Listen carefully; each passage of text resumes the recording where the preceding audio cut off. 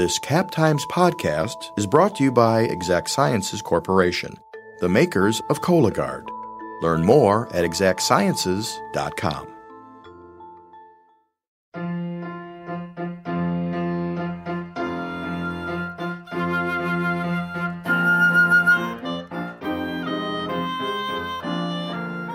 Hello! Welcome to The Corner Table, a podcast about food and drink in Madison, Wisconsin, produced by the Capital Times. I am your host, Cap Times food editor Lindsay Christians. Today, I'm excited to be presenting a podcast that we recorded live at Cap Times Idea Fest last weekend at the University of Wisconsin-Madison campus. We're going to give you a conversation that I had with Ye Vang in the Play Circle. Ye drove down from a food truck he operates outside Sociable Cider Works in northeast Minneapolis. It's a residency he affectionately calls his mud and straw location. We talked about reconciling Ye's Hmong roots with his high school years in the upper Midwest, how his refugee parents feel about his cooking career, and the messages he wants to send through sticky rice, pork, and hot sauce. Without further delay, please enjoy my conversation with Ye Vang. Cheers!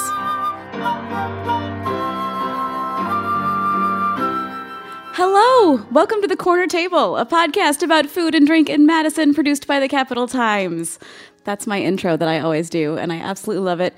That music, by the way, was composed by my wonderful husband, Patrick Christians, and I get to say his name at the end of every podcast, which is also wonderful. I am so happy today to have Ye Vang with me. Thank you so much for coming down. Thanks for having me.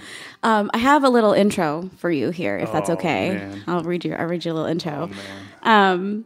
Ye Vang is my fantastic guest today. He's a Hmong chef from Union Hmong Kitchen in Minneapolis, which is in residency at Sociable Cider Works in northeast Minneapolis. He was born in Thailand, raised partially in Pennsylvania and partially in northern Wisconsin. Moved to U.S. as a kid, came to rural Wisconsin, went to high school here. He has been increasingly visible these past few years as an advocate for Hmong food, which he says is not a type of food, it's a philosophy of food, which I love. Minneapolis-St. Paul, for context, has the largest percentage of Hmong residents of any city in the U.S. and the second largest population overall after California. So welcome. Thanks. So we were saying actually a few minutes ago that when you drive over the border into Wisconsin, it feels like coming home a little bit. Yeah, I'm a Wisconsin kid at heart. I went to school at UW La Crosse. Did my undergrad there. I grew up in central Wisconsin, a little small town called Port Edwards, Wisconsin. It's a paper mill town. So it'd always smell funky sometimes because of the paper mill.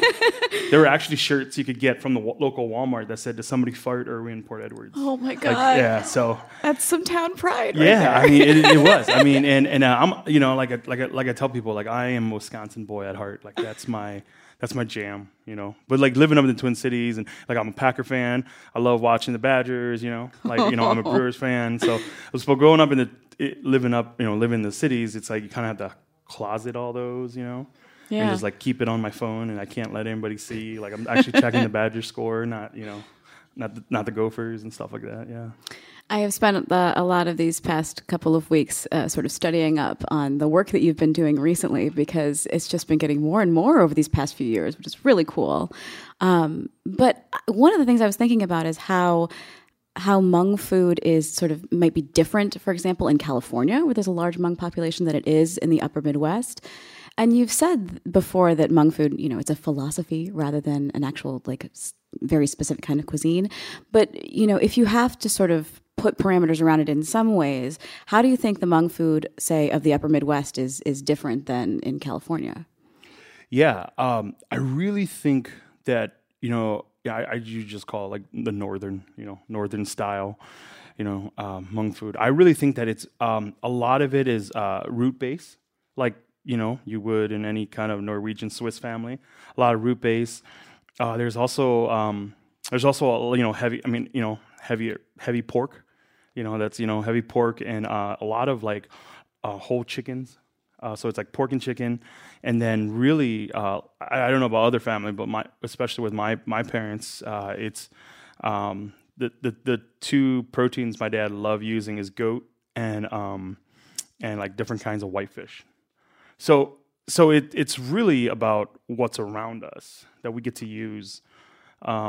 as a kid growing up, a lot of people would always be like, oh, like, what's Hmong food? And I think that's a question I got as a cook growing up. Like, what's Hmong food? And I always tell people that a lot of times when people ask you what Hmong food is, a lot of Hmong kids, I tell people it's kind of like an awkward middle school dance. You don't know where you're putting your hands. And you're like,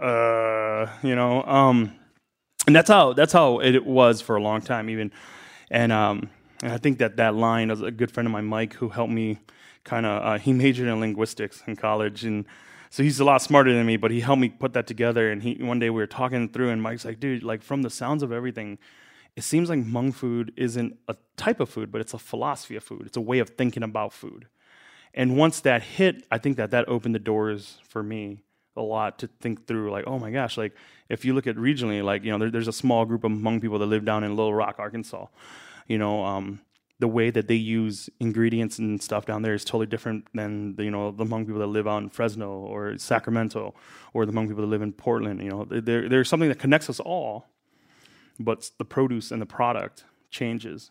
And I think that no matter how much the produce and the product does change, it's still Hmong food. And so I think that that's one thing that we really want to try to portray. And I think we get a lot of pushback from what I call the hardliners, like the Hmong hardliners, where they're like, you can only use this kind of knife, you can only use this kind of, board, and it has to be done this way and done this way. And so we get some pushback from that. But I don't know, it is what it is, and however they want to put it. But I stick true to what we do, and we feel that what we do is it's right, and we get to tell the story. Yeah.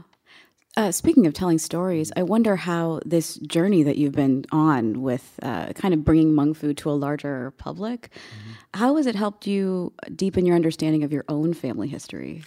Yeah, so I'll be really real. Like, as a kid growing up, as a Hmong kid growing up in central Wisconsin, where it's predominantly white, like it's like Chevy or Ford pickup trucks, either after. So for where I grew up, and I'm gonna be real, it's like when you got done with high school, you either go to the local tech school or you went to one of the, like you went to like UW Stevens Point, or you went to one of those one of the local schools there around there.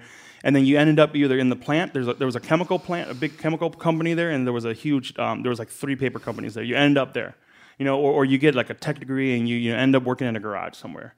So growing up, it was like, man, I knew I was different. Before that, we lived out in we lived out in Lancaster County, Pennsylvania. It's Amish, Mennonite, and then the people that lived out there. So I grew up going in predominantly white school, and the white kids would come up to us and be like, hey, like, you don't look like the Amish kids. You don't look like the Mennonite kids. You don't look like the Dutch kids. What are you? And I'm like, oh, no. Yeah. The kids are mean, They're horrible. And so, like, growing up, I'd be like, oh, I don't know where I belong, And so you want to keep everything, like, growing up in, like, middle school, elementary school, middle school, high school, you just want to be normal. Yeah. Like, you just want to be, like, I don't want to be. So as a kid growing up, my mom would pack lunch for us, and she'd do her best in packing what she had. So it'd be like grilled chicken, it'd be rice, some of her hot sauce and different things, and it had all that like funky like fish, oyster sauce kind of smell to it. And again, like, kids are mean, man. Like, I remember the first time I brought some stuff to school, and the kids are all like, oh, like, I was already the weird looking kid. Now I was like the weird looking kid bringing the weird looking food that smelled weird, And so, like, I would beg my mom, just like, let me eat school lunch. And that's where I fell in love with school lunch. Like, I didn't eat school lunch because it was great. I ate school lunch because, like, I was normal. So it's like the rectangle pizza, what I'm talking about? Like Lunchables, like, that's all I ever wanted. Oh my God, like, Lunchables. Yeah, the pizza Lunchable where you can put it in the microwave. Yeah. So I just wanted to be that kid. I just wanted to be normal. And I hated it. Like, it was so embarrassing for me. And so, like, I remember one time I brought lunch to school and I threw it away. Like, before, because I didn't want, I was like, I can't do it anymore. So I threw it away, and like, my mom's like, hey, where's all like the Tupperware and everything I put it on? I'm like, oh, I know. Oh, you threw the whole thing away. Yeah. And I remember, like, that was like one of my first distinct lie. My mom, like, I was like, I don't know, like, I can't find it, because I just, like, I didn't want to be made fun of anymore. I wanted to be normal. And so that was the start of it. So when I got into cooking, I got to tell people, like, I didn't get into cooking because, like, I liked it. It was a job. You know, it was just a job. I was a high school kid. It was a job. I'm not really, like I tell people, like I wasn't a good cook. I was just fast enough to keep up with everybody. And then in college, it was, again, it was a restaurant job, right? So, you know, you're working your way through college. One of the things that I was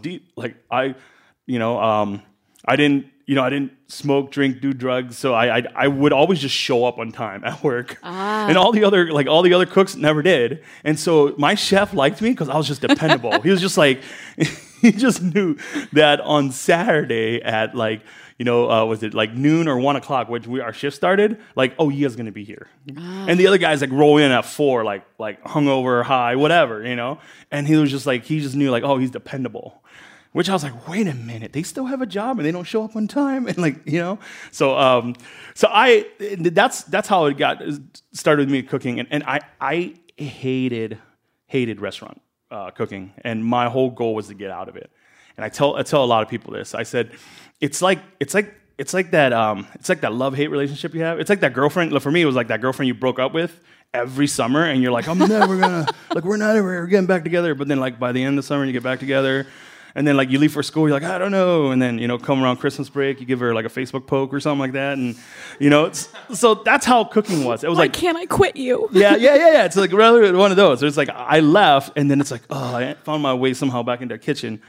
But I never wanted to cook, quote-unquote, Asian food. I never wanted to do that. I just felt like, man, I've been trying my whole life to stay away from this stuff. And every time everybody found out I was Hmong in the kitchen, they'd be like, dude, like, we love egg rolls. We love like Hmong sausage. We love sticky rice. And I'm like, yeah, whatever, you know. And so the first few restaurants I worked at I worked in an Italian restaurant. I worked at a barbecue place, barbecue smokehouse. I worked at a French restaurant. So it was very a lot of it was very French based. You worked for Gavin Kaysen at one point, right? Yeah. It was an honor. It was really cool, you know. And working in all these different restaurants, it was like I didn't want to touch this. And I think that, you know, it's funny because as you're older, you realize that the more you run from something, it's like a circle. You end up running back to it. Yeah. So I found that my soul was revived when I would go home and eat these simple meals with my mom and dad. So one of the things like I tell people is like when I eat with mom and dad, like they still do it. Like they're in their mid 60s, you know, they're retired. They still do it. When we eat together, they still take all if there's meat on the bone, my dad would still pluck out he would cut off all the good prime cuts. And he would eat the bones, and he would make sure that we, all as the kids, he did that for us when we were kids. He still does it to his grandkids. Like, he still does it now. I'm 35, gosh. And he still does that. And he wants to make sure that I have the best. And I remember one time we were eating, and I love it. Like, you know, braised pork neck with, you know, like mustard greens and stuff like that. Like, that's the stuff I love. And that's the stuff that rejuvenates my soul. So, like, I remember I'm eating that. We're at their place, and I'm eating that. And my mom's like, no, don't eat that. It's like, I have the better stuff over here. And I was just like, in that moment, I stopped. And I was like, Mom, like, this is, like, the stuff that's, like, I love. And she's like, oh, no, that's, like, the stuff your dad and I will eat. And still, we're adults. They're still living that self-sacrifice life for us, you know? And so by doing, in those moments, it just really changed the way I thought about food. And I remember I was like, man, like, where do I go next? And I think that after working, you know, all these different kitchens, I was like, you know, let's try a pop-up. At that point, pop-ups were kind of sexy. Like, it was like a cool, sexy word. Like, pop-up, you know. Nobody knew what it was yet, you know. So we did a pop-up at our friend Eddie has a restaurant. It's a breakfast and lunch place only, and so that's where we did it. I don't know how many people were coming. We literally had $350, and I'm like, I'm going to use this to buy ingredients. And my goal was to get that back. I'm like, if we can make this $350 back, I think we're good. Like, it was like, if we can break even, this is good. And we were really blessed that night. I remember it was February 2nd, and I remember it was super cold. I was like, oh, I don't know if anyone's coming. He's got a small kind of diner, so it only fit like 47-ish people. Cook St. Paul? Yeah, Cook St. Paul. Yeah, and it's like a tight 47. It's like squeezed in 47, and I think we did like 220 covers. Oh my goodness! Did you run out? What's up? Did you run out? Oh, we ran out, and then we I call it MacGyvering. Like, we MacGyvered a few different things. We're like, we ran out of stuff. And we're like, okay, and then Eddie's like, I got French fries. I'm like, okay, let's figure something out, you know, like, you know, and stuff like that. And so when we were done, it was such a hard night, I said to myself, I don't know if I want to do this again. And so we waited, and next month we did another one and went a little, just as good. And then we kind of just started doing pop-ups, and it was super janky. Half the stuff was in my car, half the other stuff was in my. So it's like I would always ride with a Vitamix in the back of my car. So if you guys ever needed a Vitamix, I had a box, I had a kit with a Vitamix. It had tongs, knives, like anything you want. Like we had a kitchen in the back of my car, and then it's like knife roll plus. Like yeah, definitely. It was like I think at one point I carried my dehydrator for a while. Oh my god! And people were like, "What's that?" I was like, "Oh, it's the dehydrator. We'll just have to." And I still do that now. Just in the trunk. You got an extra. So that's how I got started. It was like almost 4 years ago. Yeah. How are your parents with having these like photographers and video people in their house? Because like they go into their house. Yeah. How do they talk about like? Did you have to talk them into it? Like here's something super funny. I think that it's very humbling to be around my parents. It's very humbling. So for example, like my mom makes this hot sauce she does for us every year. She makes batch. It's like 100 gallons she makes a year. It takes her a week to make it. And it's really amazing. And it's pretty kind of well known now. It's, in the cooking world, if you want something to be like to sell, you got to give it like a cool name, like a sexy name. We couldn't figure out one, so we just call it Mama Vang's hot sauce. And it works, I guess. But she makes this hot sauce, and a few of my buddies, I've been very blessed to be able to get to know a lot of like pretty well-known, nationally recognized chefs. Yeah. And Jorge Guzman is one of them. James Beard guy. Food and Wine best chef kind of guy. And so I gave some to Jorge, and he was like, "Man, this is like the best thing I've ever eaten." He's like, "This is so good," And a few of my other chef buddies did that, and I ran home and I told my mom, I'm like, "Mom, like these guys are like." Like nationally renowned chefs, they love your hot sauce. She's like, "Oh, that's nice." It's like, well, if they want some, honey, just make sure they get some. It's like very humbling to be like, it doesn't deter her. You know what I'm saying? Like, it doesn't make her feel like, well, look, like my sauce is being eaten by so and so. Like the same thing with my dad. We won this sausage contest with the Hmong sausage recipe that my dad taught me when I was a kid. And I, when I got home, I'm like, "Hey, Mom," I'm like, "Hey, Dad, we won the sausage recipe." Yeah. He was like, and he starts laughing, and he's just like, "Oh, people like that stuff," like it's very humbling. Like we had this crew from CNN show came in, and United Shades of America. Yeah, Kumar Bell, and they were really, really great, and it's super funny, but they'll be gone, and my parents will be like, "Oh, cool," like they go back to normal life, It is funny though. My mom says at church, like a lot of the moms come up to her and goes, "Is your son? I saw your son on the YouTube." Like they like saying that to her, or on the Facebook. Like my mom doesn't speak English, but she knows how to say YouTube and Facebook. That's amazing. Yeah. So definitely, like it's very humbling because like, the thing that they say, my mom always says, like, "We just want to help you. Like we just want to make sure that, like, we just want to help you." And it's funny because like I want to tell your story. Like this is not about me. This is actually about you guys. So yeah, I mean they're really good about it. Like my mom knows how to work the camera pretty well now. She when we just got done shooting a series for PBS, and she was like, "Oh yeah, when they come in, this is the demo one. This is the one I already made, and they'll shoot this, and they want this angle." And she's like directing half of it. No, it's super funny. Yeah. And like some of my aunts will come over too, and they'll somehow all be wearing pearls and have their makeup on randomly sitting around the house. Yeah. I've learned that I have a lot of family members that show up at the house randomly when there are like cameras around. It's super interesting. They make so much food too. Oh my goodness! Like, because as I said, I was like trying to watch everything that you had done, and I was like, how many times do they have to make this massive spread of food? But it's just, it feels wonderfully generous. It seems. Yeah, I mean, it's kind of the way we do it. It's very funny too because in the Hmong tradition, if you're the host, you don't eat with the guests. Oh, okay. You let the guests eat first, and then whatever's left, you back clean up basically, And so I remember when one of the shows came over, they wanted to interview my parents while we were eating together, and I knew them. I looked at my mom and dad; they just looked uncomfortable.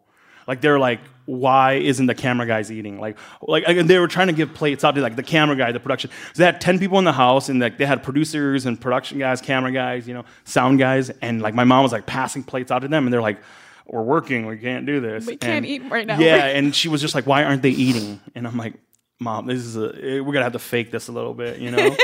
And it's so funny, too, because, like, they were just standing, and I knew that they just looked uncomfortable because they're like, we don't do this. Like, the guest always has to eat first, you know? And I think that's all part of Hmong food. Yeah. Like, when we say that Hmong food is a philosophy, from the moment you walk into my mom's house, I don't care if you're carrying a camera or if you're just coming to visit, and the moment till you get to the dinner table, sit down on the couch, we'll talk, get to know each other, and then when you leave, trust me, they'll pack all the food and for you to take. Because it's super funny because these people are all in hotels, right? My mom's like packing all these food into like Ziploc bags for them to take back to the hotel. And so one of the producers is like, yeah, like we got back late night and then we just like threw some of that stuff in there, you know? And it was incredible. And when I saw that, it just made sense. Like Hmong food isn't just about the food on the table. It's not about the produce and the product. It's about the philosophy. It's about that hospitality. You know, it's about that the guest is greater than the host. You know, it's about you putting their needs before yours. And I really, like, for us, it's, you know, for what we're doing, like that's what we're trying to really dig into. You talk a lot about the story and the narrative in that food as well, and how there's this whole history of how the Hmong people came to the United States that I think that a lot of people don't know. I know that I didn't know very much about it at all before I started doing all this research. And actually, so there was something in the United States of America I wanted to reference, and he made the observation that in this country, whoever the dominant group is gets to decide who an American is. And so I'm sort of curious too, like how you connect your food both to your Hmong identity and also to that sort of upper Midwest American identity. Do you find connections there? Yeah, all the time. Like I said, at the end of the day, I'm a Wisconsin boy. Like my double cheeseburger, my fried cheese curds, my custard, you know, like that's my jam, you know?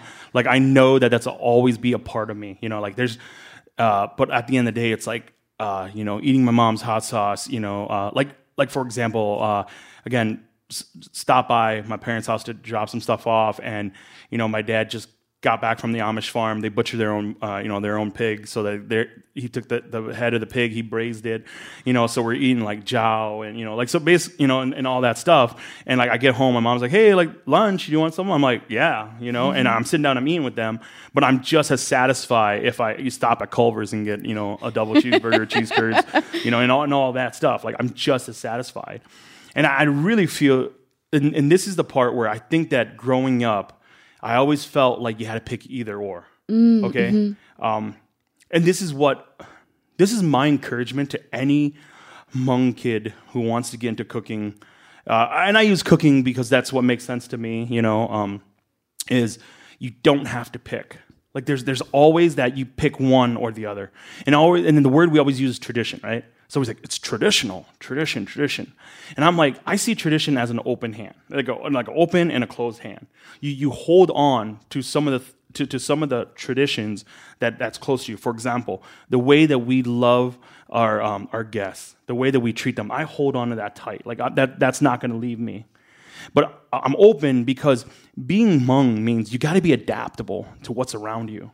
See, our people are, you know, we're a traveling people group. So we're constantly moving. And when you're constantly moving, you don't have the time to really like put roots in the ground. So for example, like I remember thinking about this in my college years, and I was kind of brought me to tears, but I would go, like, you know, like my buddies, they lived in Hudson, and I remember we drove up to Hudson and we kind of hung out for a weekend, and there's all these streets there that were named after like his great grandpa and stuff like that, you know. So they live on the street that's like with their last name. And I just thought to myself, I'm like, man, like I don't know what that feels like. I don't know. All I do is hear stories of like the old country, but and I remember I would feel very embarrassed, always ashamed, like, oh, like we don't have roots here. We don't have roots here. And this aha moment clicked when I think about what my mom and dad has gone through. So you know, if you know anything about the Hmong people, the way that the U.S., like the American history and Hmong history intervene or, you know, cross was because of the Vietnam War. So the U.S. government wasn't allowed to have boots on the ground. So what ended up happening during the Vietnam War wasn't allowed to have boots on the ground, but they needed to get into Laos somehow. So they brought in military advisors, CIA, U.S. government. They came in and they hired out the Hmong people as paramilitary troops, and they would go to the villages and say, hey, if you are of able body, fighting age, boy, man, like join up the fight. And they were young, like 12. So my dad joined when he was 12. Yeah. So it's funny. Or not funny. To me, it's really interesting. Is like when my mom would tell stories of these of the helicopter coming back with bodies of slain soldiers, and it was just these like kids. It's like 12, 13-year-old kids, and she even said that in their village they would be very saddened if a boy was born because they knew that eventually he'd have to go to war and die, and so they would cry when you had a baby boy. So that's why in our culture there is this. I believe right now there's an unhealthy liking of Hmong, like Hmong boys, like almost like they favor the boy over the girl. I mean, you hear a lot of that. There have been some really incredible Hmong artists who've done some plays, and they've done some spoken word about that, where Hmong boys are kind of given this higher stature. Mm-hmm. And if you follow the history back, you realize that back in the in the 60s, having a boy meant, he's probably cursed. He would probably end up dying during the war. And so part of it, so with all of that happening, my dad joined up. And then after the war was over, there was like this kind of official deal that was made that said, if you fight with us, you get free citizenship. You can come to America. And so that's why everyone fought up. Everyone, said, hey, we want. The U.S. pulled out after the fall of Saigon. Everything went down to fall of Saigon and left the Hmong people behind. And then the Northern Communist Party came through and genocide and slaughtered all our people. And then all the Hmong people, majority of them that lived in Laos at that time in the hills, had to escape to Thailand. So they became refugees in Thailand. Well, the Thai government's like, hey man, like we're neighbors with Laos, we don't want to cause any trouble, so we don't want to accept anybody. So then Thai neighbors were like, we're not a safe haven for you guys.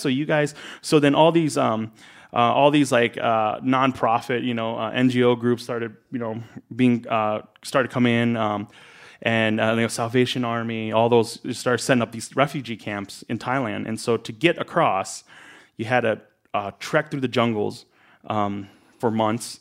You had to use the cover of night, and that's just to get from the hills down, from the mountains down to the lowlands. And once you get to the lowland, you got to cross the Mekong River. The Mekong River is the 11th largest river in the world. It is a high, rapid river.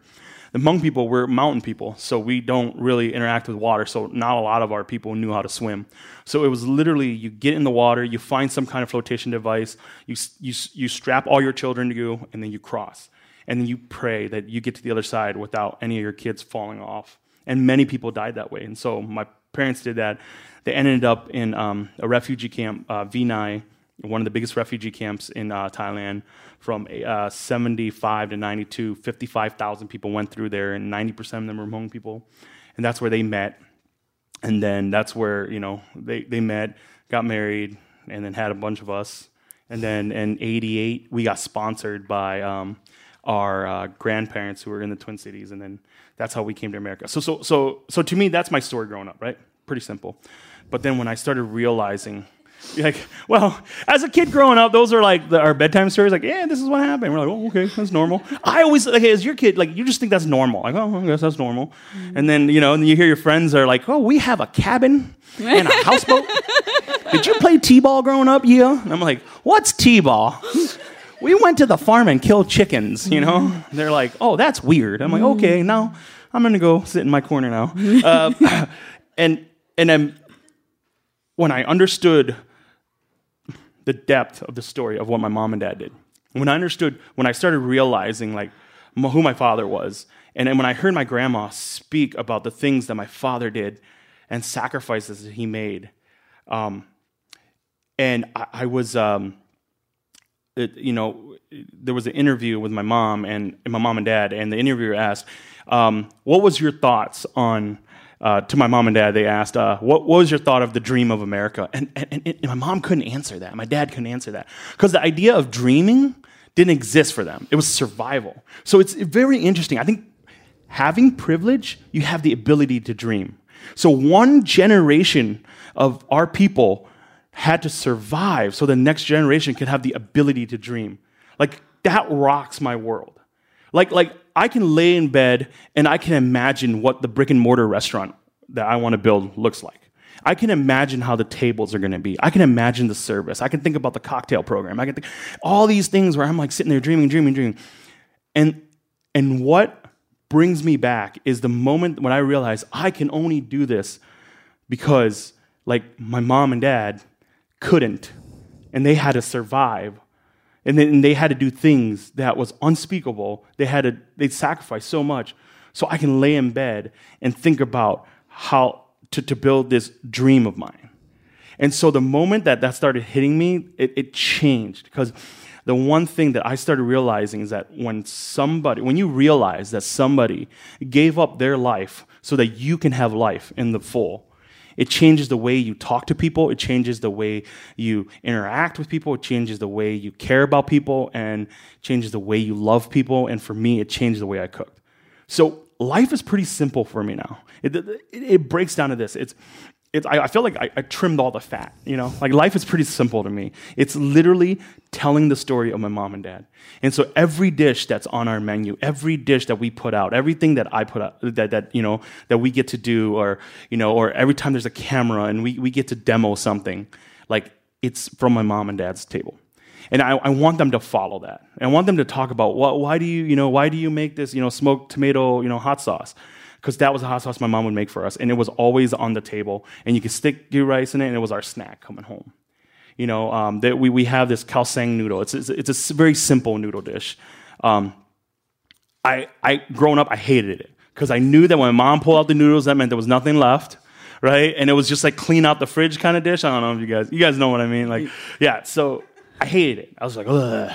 And every time I did that, it meant that there was not a lot of meat left too, because it was like, it's all a lot of vegetables, not a lot of meat in there. I was like, oh, but it's one of our best selling dishes. You're like, and people go crazy about it. They're just like, what is this? And I was like, that's my childhood, man. That's my pain. But it's so funny because like when I tell my mom, like, yeah, mom, like that's one of the top selling dishes, she laughs because she's like, oh wow, that's like kind of our, mix everything together dish, Right. And so, but then I want people to know that. I want people to understand. Like, I am very adamant about people understanding that, what we always say with our food is every dish has a narrative. If you follow that narrative long enough and close enough, you get to the people behind the food. And once you're there, it's actually not about the food, it's about the people. And that food is the catalyst into cultivating great relationships. And that's what my mom and dad taught me. And that's what we get to do. And so it has nothing to do with me. It has nothing to do with, trends. It has nothing to do with, I'm going to, try this new foam, lavender, blah, blah, blah, kombucha, whatever. Throw all the trendy words out because trends come and go. It's a roller coaster. But, you're not going to tell the story of my parents better than I am. You want to know Hmong food? Know the Hmong people. Because our food actually tells the story of our people. Because no matter where we go, like for example, like we were saying in the beginning, we said the people, like the Hmong people in Fresno and Sacramento, cook differently than the people in the Hmong people in Arkansas. Why? Because of the produce and product that's around them. That's part of their story, and you get to see that as they get to weave this. I call it like our cultural DNA. Yeah, is intricately woven into the foods that we eat, and so we get to tell that story.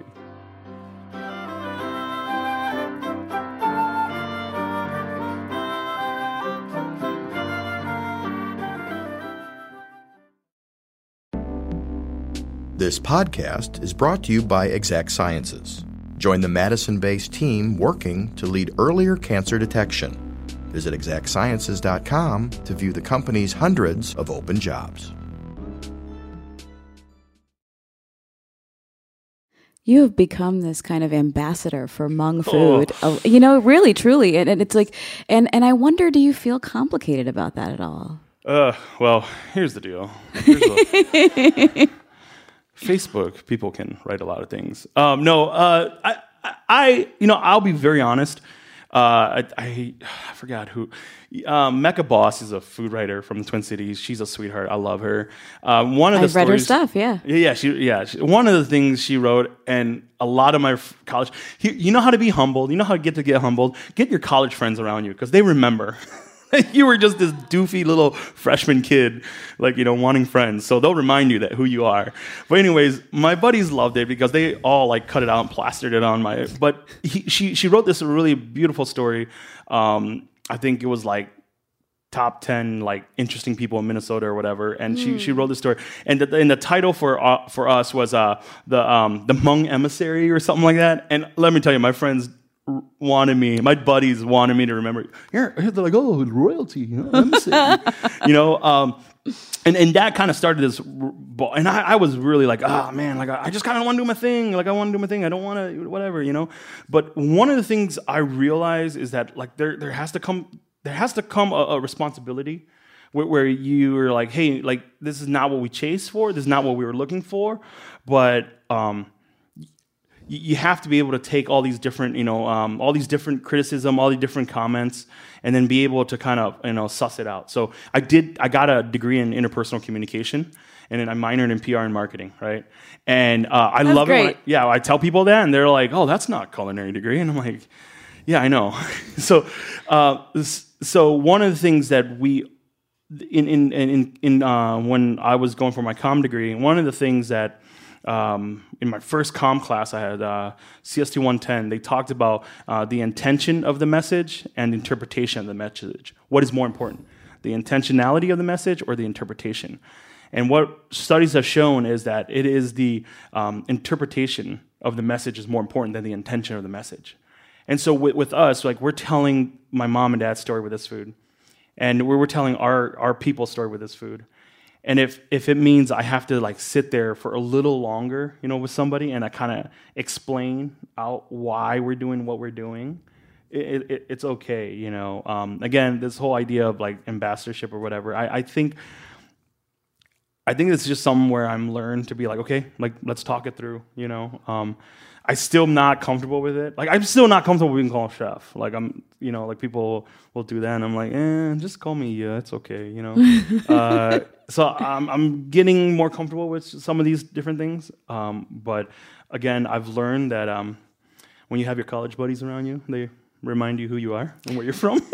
I remember I was when I first met you at Makeshift, the festival, and we were talking. You were comparing the dishes that you had to other things, like this is sort of like this Italian dish, or this is sort of like this French thing, and I was thinking about that, but also in the context of people who tell you can only use this kind of ingredient, or only use this kind of knife, or only use this kind of board, because there is this sort of tension, especially for, quote unquote, third culture kids, right? Who are, first generation, sons and daughters of immigrants. And to say like, this is how it was traditionally done, but we're not talking about quote unquote authenticity to any one monolithic thing. But I wonder how you respond when maybe people say, well, this isn't how, like, I'm Hmong and this isn't how my family made it, or but if you compare it to an Italian noodle dish, then you're devaluing it in some way. Like, how do you engage with those kinds of conversations? Yeah, we get that a lot. I'm sure. And what's really interesting, or what's really cool, is being confident in what we're doing. So for example, when we make lob, or sometimes called larb, but it's really lob. When we make lob, my mom, what she would do is she would toast, she would soak some sweet rice, and she'd toast it until it's like very dark, and then she would put it in a pestle mortar, and she'd grind it in a pestle mortar, either by hand. And to make like a pint of it takes like half an hour. Well, I showed her this incredible machine called the Vitamix. And I remember I brought the Vitamix home. I'm like, Mom, this thing's like 30 horsepower or something. I don't remember. And I'm like, watch this. And I put all this in there, and I hit the button. It took 30 seconds. And she goes, I made that much in 30 seconds? And I'm like, Mom. And I jokingly said it. I'm like, you didn't cross the Mekong River for us to come here to America to use a pestle mortar. Like, this is technology, This is America. This is why we came to America, And I remember I kept thinking, is this lob less Hmong because we didn't use a pestle and mortar and we use a Vitamix. Is this, is this dish less Hmong because we used an electrical rice steamer instead of the old school rice steamer? And I think that if you get so caught up in those small, minute details, you miss the point. You miss the heart of what the food is about. And I think that once you miss that, then it's like, forget about it. You're done. See, one of the reasons why I compare foods to different kinds of food from different kinds of culture is like you got to cross that bridge somehow, right? You got to cross that bridge and use their language. So again, it comes back to my comm studies. It's using their kind of coding to understand what it is. So, for example, when we do like a lob and we put it in a lettuce, people like freak out. They're like, "What is this dish?" And I go, think of it like when we use chicken. I'm like, think of it as like a Southeast Asian chicken salad in a lettuce wrap, and then it's like, everyone's like, "Oh my gosh, I know chicken lettuce wrap." Right? Like, right? Like you say chicken lettuce wrap, like people will buy that. But you say, chicken lob, people will be like, what? Like somebody even be like, a lamb? Like, how do you do chicken lamb? And I'm like, and so, like, does that make sense? Like, so being able to communicate with people again, and just saying, hey, like, I'm going to use something that you normally understand, and I'm going to use this, and find that there's actually this connection. And that's why I would say that food is a universal language. It is a language that we can use. It doesn't matter who you are, where you come from, your background. Good food is good food. And I think that if we can like get beyond that, because I know that the one questions we always get is this spicy? Like, is this hot? Like, I can only do, they always call it like Minnesota spice, or like, we can only do Norwegian spice. Spice. That's charming. And it's always like, before you ask, is this spicy? Or like, why is this spicy? You should ask, like, what is the point of peppers? Why we use peppers in our ingredient in our food? So like again, these are these stories where if you look deep enough, if you take your time, you kind of understand people through the foods they eat. Speaking of spice, yeah, I would like to know whether your parents know that you call it the Tiger Bite sauce. Like, do you? I know. Can you tell me the story of English? So, tell us the story of Tiger Bite sauce. Yeah. So we. So when you grow up as a Hmong kid and you grow up in elementary school where there are boys who are like, oh my gosh, you speak another language? The first thing that majority of boys that find out that this other boy can do another language was, teach me some swear words from your language. Right? I'm 35 and I still meet grown men today who go, hey dude, be like, hey bro, I had a Hmong friend I grew up with and he taught me these words, and he'll go off and I'm like, oh my gosh. Like he'll just start saying these words and he's like, like, look what I learned. And I'm like, you're a grown man, you have children, like you wear a suit to work, dude. Like, why are you saying those things, And so for we don't really have like swear words. We have more of like curses. And until today, like in Hmong, I still can't say it. I can say it in English. So the English translation is tiger bite. Like that's what it translates to. And it's kind of a joke with a lot of our, a lot of the English speaking Hmong guys. Like it's like a joke. It's like we were never allowed to say that growing up. But now if we say it in English, it's like, because it's lost in translation. It's just like, whatever, a tiger bite, But it's like the ultimate curse you can give somebody. It's like, I remember as a kid, like I think I dropped it once and I was punished, And it's like, I still can't say the actual Hmong word in my head. Like I still feel that my mom would still hear it. Like she'll be at home, be like, she'll know. Did he say something? And so we were making this hot sauce, right? And so with Hmong food, I always say there are 4 elements to Hmong food. When you come, again, if you come and eat with us, there's going to be 4 things on the table. There's going to be a protein, a rice, a vegetable, or a broth, and there's going to be a hot sauce. The hot sauce is the most important element on the table because the hot sauce is like kind of the glue that binds everything together. It gives it that flavor, it brings everything together. Now, if you don't have the hot sauce on the table, sometimes dinner doesn't start. My mom, growing up on my mom's house, like when you heard the pestle mortar going at it, you knew you had about 5 minutes to get ready. Oh, it's a cue. It's the last thing you make. And so what's really funny is people always ask, like when we do cooking classes and we make this hot sauce, people are like, how long does this last? And I'm like, I don't know. Like they're like, how long can I keep it in my fridge? And I'm like, I don't know. We never get past like dinner. So it's like, I don't think it's ever been longer than like 2 hours.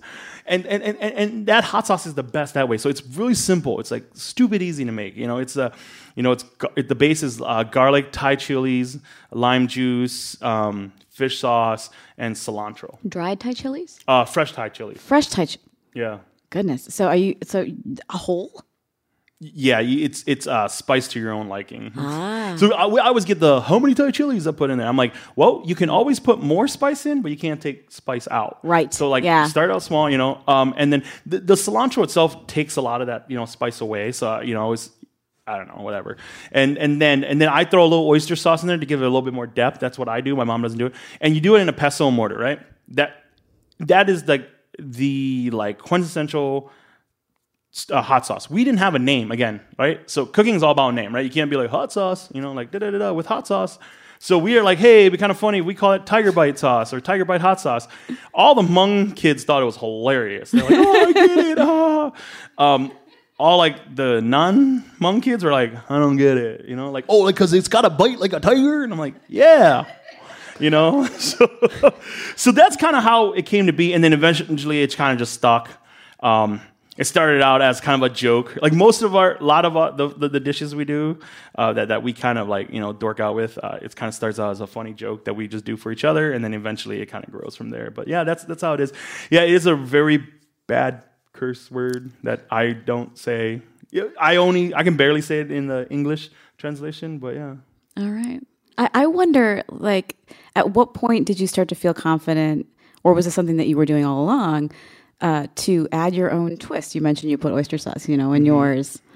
When did you start doing that? And are there times when you're like, okay, so this is how my mom would make it, but I actually like it this way better, and maybe I just won't mention it to her that I'm doing it this different way? Yeah, so my mom's really open about change. Oh, good. She's just like, cool. But there are I think 5 or 6 dishes that I will never touch. Okay. That's hers. And when I say that's her, she literally still makes it for us. Oh, okay. It's her. She makes it. I don't touch because I just know that she just loves making it. And for me, it's it's hard when I eat others, versions of that where I'm like, yeah, whatever. It's not quite right. That's cool. You tried. So I think that for me, a lot of what we're doing too, what affects what we kind of do is I would say that it's not ingredients, it's more technique. So, for example, I grew up cooking in a lot of French restaurant. So it's a lot of like hard searing and and then you finish it with pan sauces and stuff like that. So using different techniques. I think that even the way that we do the way that we grill our pork. A lot of it the technique is how my father taught me. So it's almost like a half smoked pork. Then you finish it off hot on a hot grill with a sauce. God, that sounds good. I'm so sick of pork. I'm not gonna lie. Oh, really? I'm just it's like salad, sure, vegetables. Yeah. You mentioned teaching and teaching classes. Yeah. What are some of the most common questions that you get in those classes? Oh man, we get anywhere from. So I'm a cook at heart, so I don't really do measurements. I'm just whatever. Right. Whatever you feel good. One thing I really find out with human nature, our whole life has been let us make our own decisions. But I found out that in cooking classes, people are like, no, you got to tell me what to do. And when it's interesting, as kids, we're all like, I want to do this. And now it's like, no, please tell me everything what to do exactly. So I think we get a lot of questions about, what brand should we get? Oyster sauce, fish sauce. Where can I get this ingredient? I think there's a lot of fear of I'll be very honest. I think I've had some people that we've taught classes for, do classes with, and they go, "Hey, how do you which Asian market should I go to, and stuff like that." So it's just a lot about product, and the quote unquote. I think the quote unquote stuff you can't just get at festivals or whatever, Right. So. I think I was doing a year or two ago, I was cooking through a Blue Apron recipe with a friend, and it was for risotto or something that I made 1,000,000 times. And I was like, oh, you can just, do it this way. And she's like, but that's not what it says on the... Yeah. And how much salt do I put in? It doesn't say how much salt. And it's like, well, taste it. How much salt do you like? Yeah. right? And it's that nervousness, like I'm gonna get it wrong. Yeah. But like, what is wrong? Like, how are you defining wrong? Do you like how it tastes? Yeah. It's your food. Yeah. In that case, you're cooking for yourself. One of the things that and this is like, if there's one message I can get to everyone, it's this. It's interesting because when you're like, for example, you're cooking for like you're hosting a party. Yeah. I have had so many friends who are stressed out because it's like, oh my gosh, I can't get this recipe right. I have friends coming over. We're doing this party, and I can't get this recipe right, and they're stressed. And again, like I said, you're missing the heart of it. The heart of it is not about getting the recipe right. It's about having the people come in. So one of the things that, like for us, that what I'm really trying to do is get people to get away from the measurements, from the cookbooks, from the instruction, and really realize like, why, like, go back to it. Why are you putting together this big, like, pot of pho, or if you're making this big bowl of, curry, like, why are you doing this? Are you doing this because, there's like there's a need to just do this, or are you doing this because of the community that you want people to bring in, like you want people to bring in? And if it's that, do you think that if your curry is off a little bit, do you think that people are like, I'm out, you ruined community, like I can't believe it, like we'll never be friends again? Like, it's ridiculous. And I that's one of the things I really learned. It's that we get so caught up in the small, minute details that you forget why you're actually doing it. And that's why I love Hmong food, because Hmong food is simple. It's simplistic.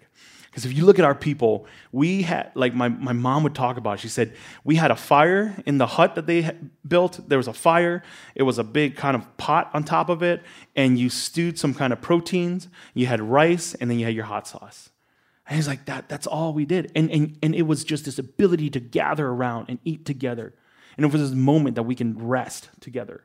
And to me, that's the heart of Hmong food. And that's what we want to help create. So here's what I always say. I want to be able to take my mom and dad's legacy and be able to instill that to people who come and join us for dinner. So that when you go back to your home, like you're not thinking, hey, let's go to, like Union Hmong Kitchen for dinner, or let's go to, whatever, let's go to the restaurant. I want you to recreate that at your house. And I want you to knock on your neighbor's door and say, hey, like, we have some chili. Do you want to come eat with us? Like, that's the heart of it. And that's their legacy. So one of the greatest things is to hear people go, we came out to eat. It was amazing. We had such a great time. And we went home and we, made this, dish, which is like one of my mom's dishes. And we can gather people around. And to me, I'm like, that's their legacy right there. Like, it has nothing to do with like being fancy or some big fancy award. It's their legacy. And I think that's something that it's hard to try to explain to them because they're like, oh, it's just food. But for me, it's like it's like a secret inside where I smile about it. I'm like, yep, my mom and dad's legacy, all the way from the hills of Laos, and everything that they've done, every sacrifice that they made, everything that they've given up for their children so that the children can dream, their legacy is, living in South Minneapolis. Yeah. I know you just said that you want people to get away from, cookbooks and recipes and things, but the obvious question that I have is, would you ever write a cookbook? Are you working on a cookbook? I don't know. Like we've had a few offers. So right now we're in the process of putting together a brick and mortar, and that is a headache in itself. Oh, I'm sure. It is, and I think that when times get hard for it, I remind myself, like, this is an homage to my parents. So it's like, look, I can do this, I feel alone a lot. It's just like, because you have all these ideas and like how you want to do it.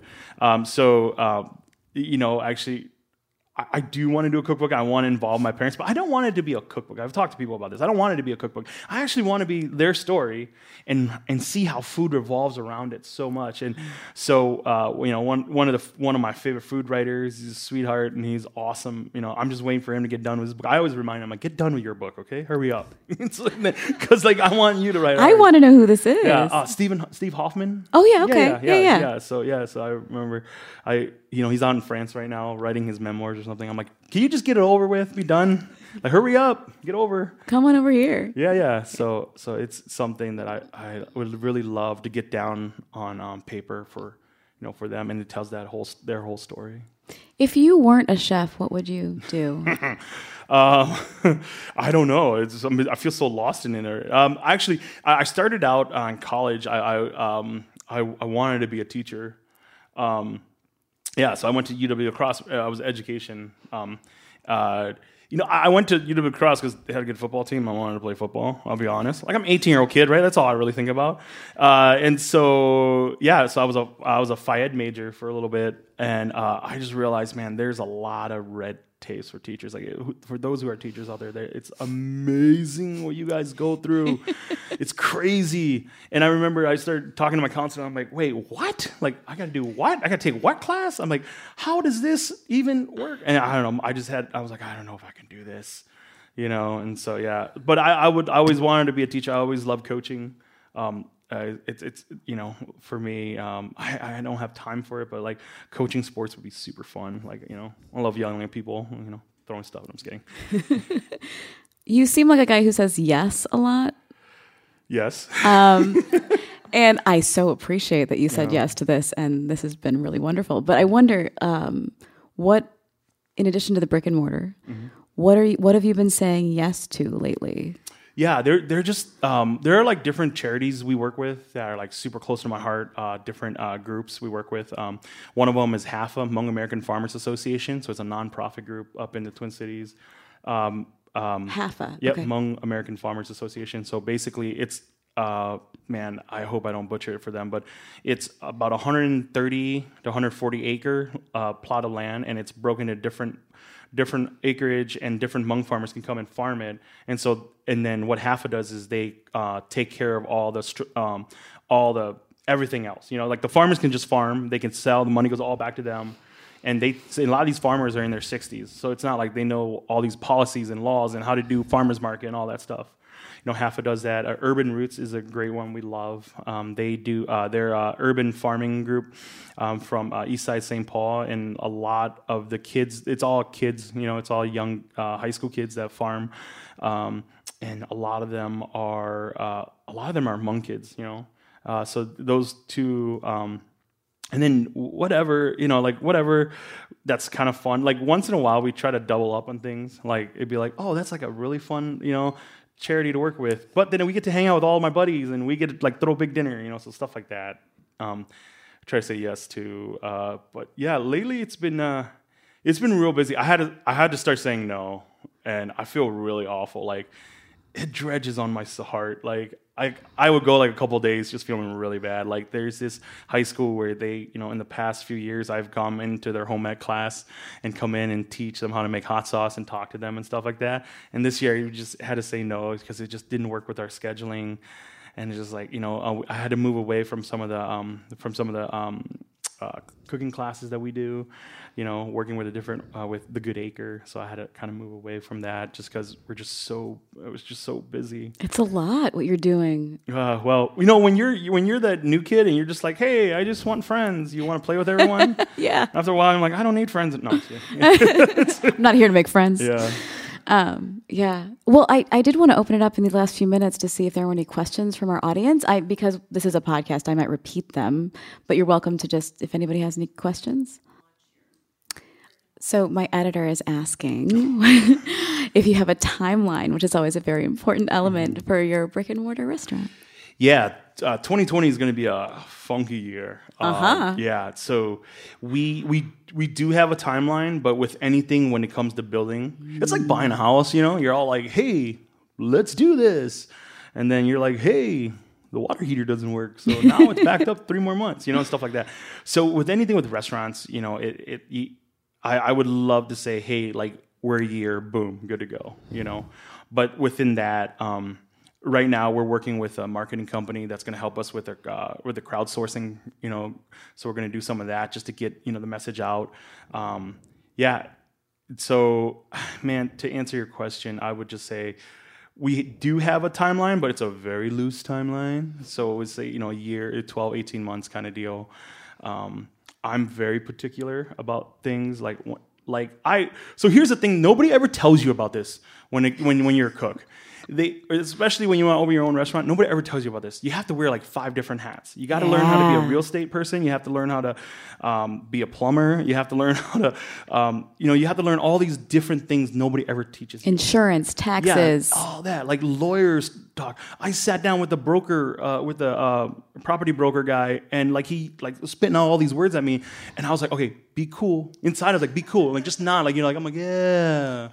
The MCI, I got to make sure that I can take care of. I'm like, I don't know what MCI stands for, and like I'm like Googling half the words. He's like, like telling me, and so you slowly pick up a few of these things, and I think that the more we do it, the more I get more confident in saying like, I know, and so when it comes to a restaurant, 3 spots I look for. 1, big windows. Like I want a lot of big windows because as a restaurant worker, like you're like 12 hours in, right?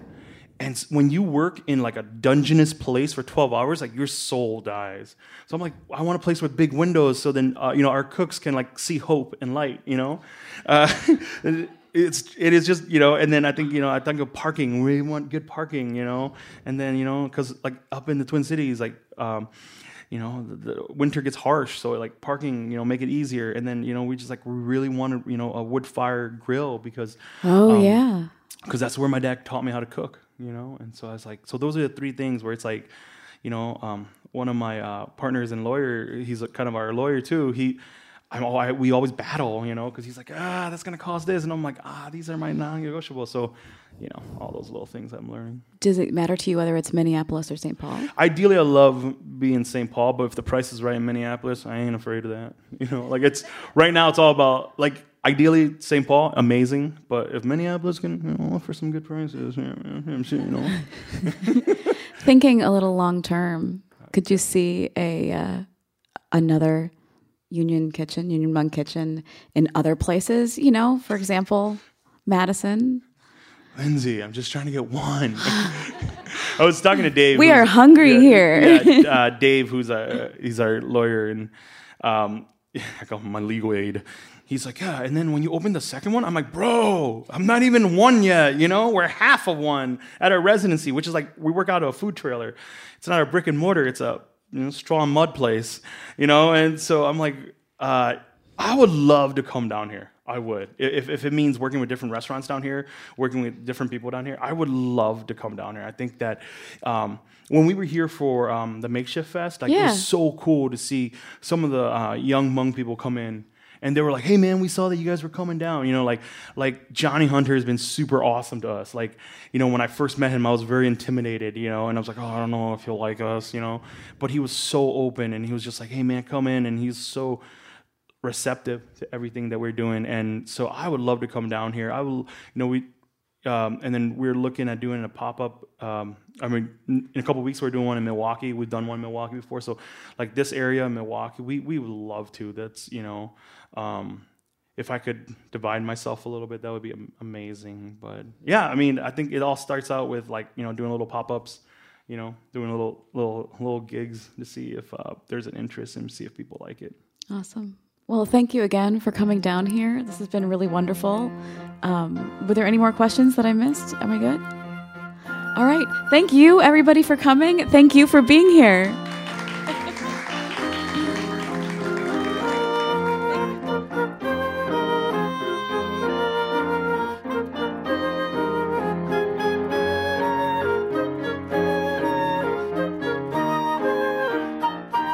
This has been The Corner Table, a podcast about food and drink in Madison, Wisconsin, produced by the Capital Times. Our music was composed by Patrick Christians. We get podcasting help from Eric Lawrenson, and you can get more food and drink news and features every day at captimes.com. Follow us on Facebook and subscribe on Apple Podcasts, Stitcher, or SoundCloud. If you like what you hear, leave us a review. It helps other people to find us. I am your host, Cap Times food editor Lindsay Christians, and my wish for you this week is a great banh mi like the ones they make at Hot and Spicy on Monona Drive. Cheers!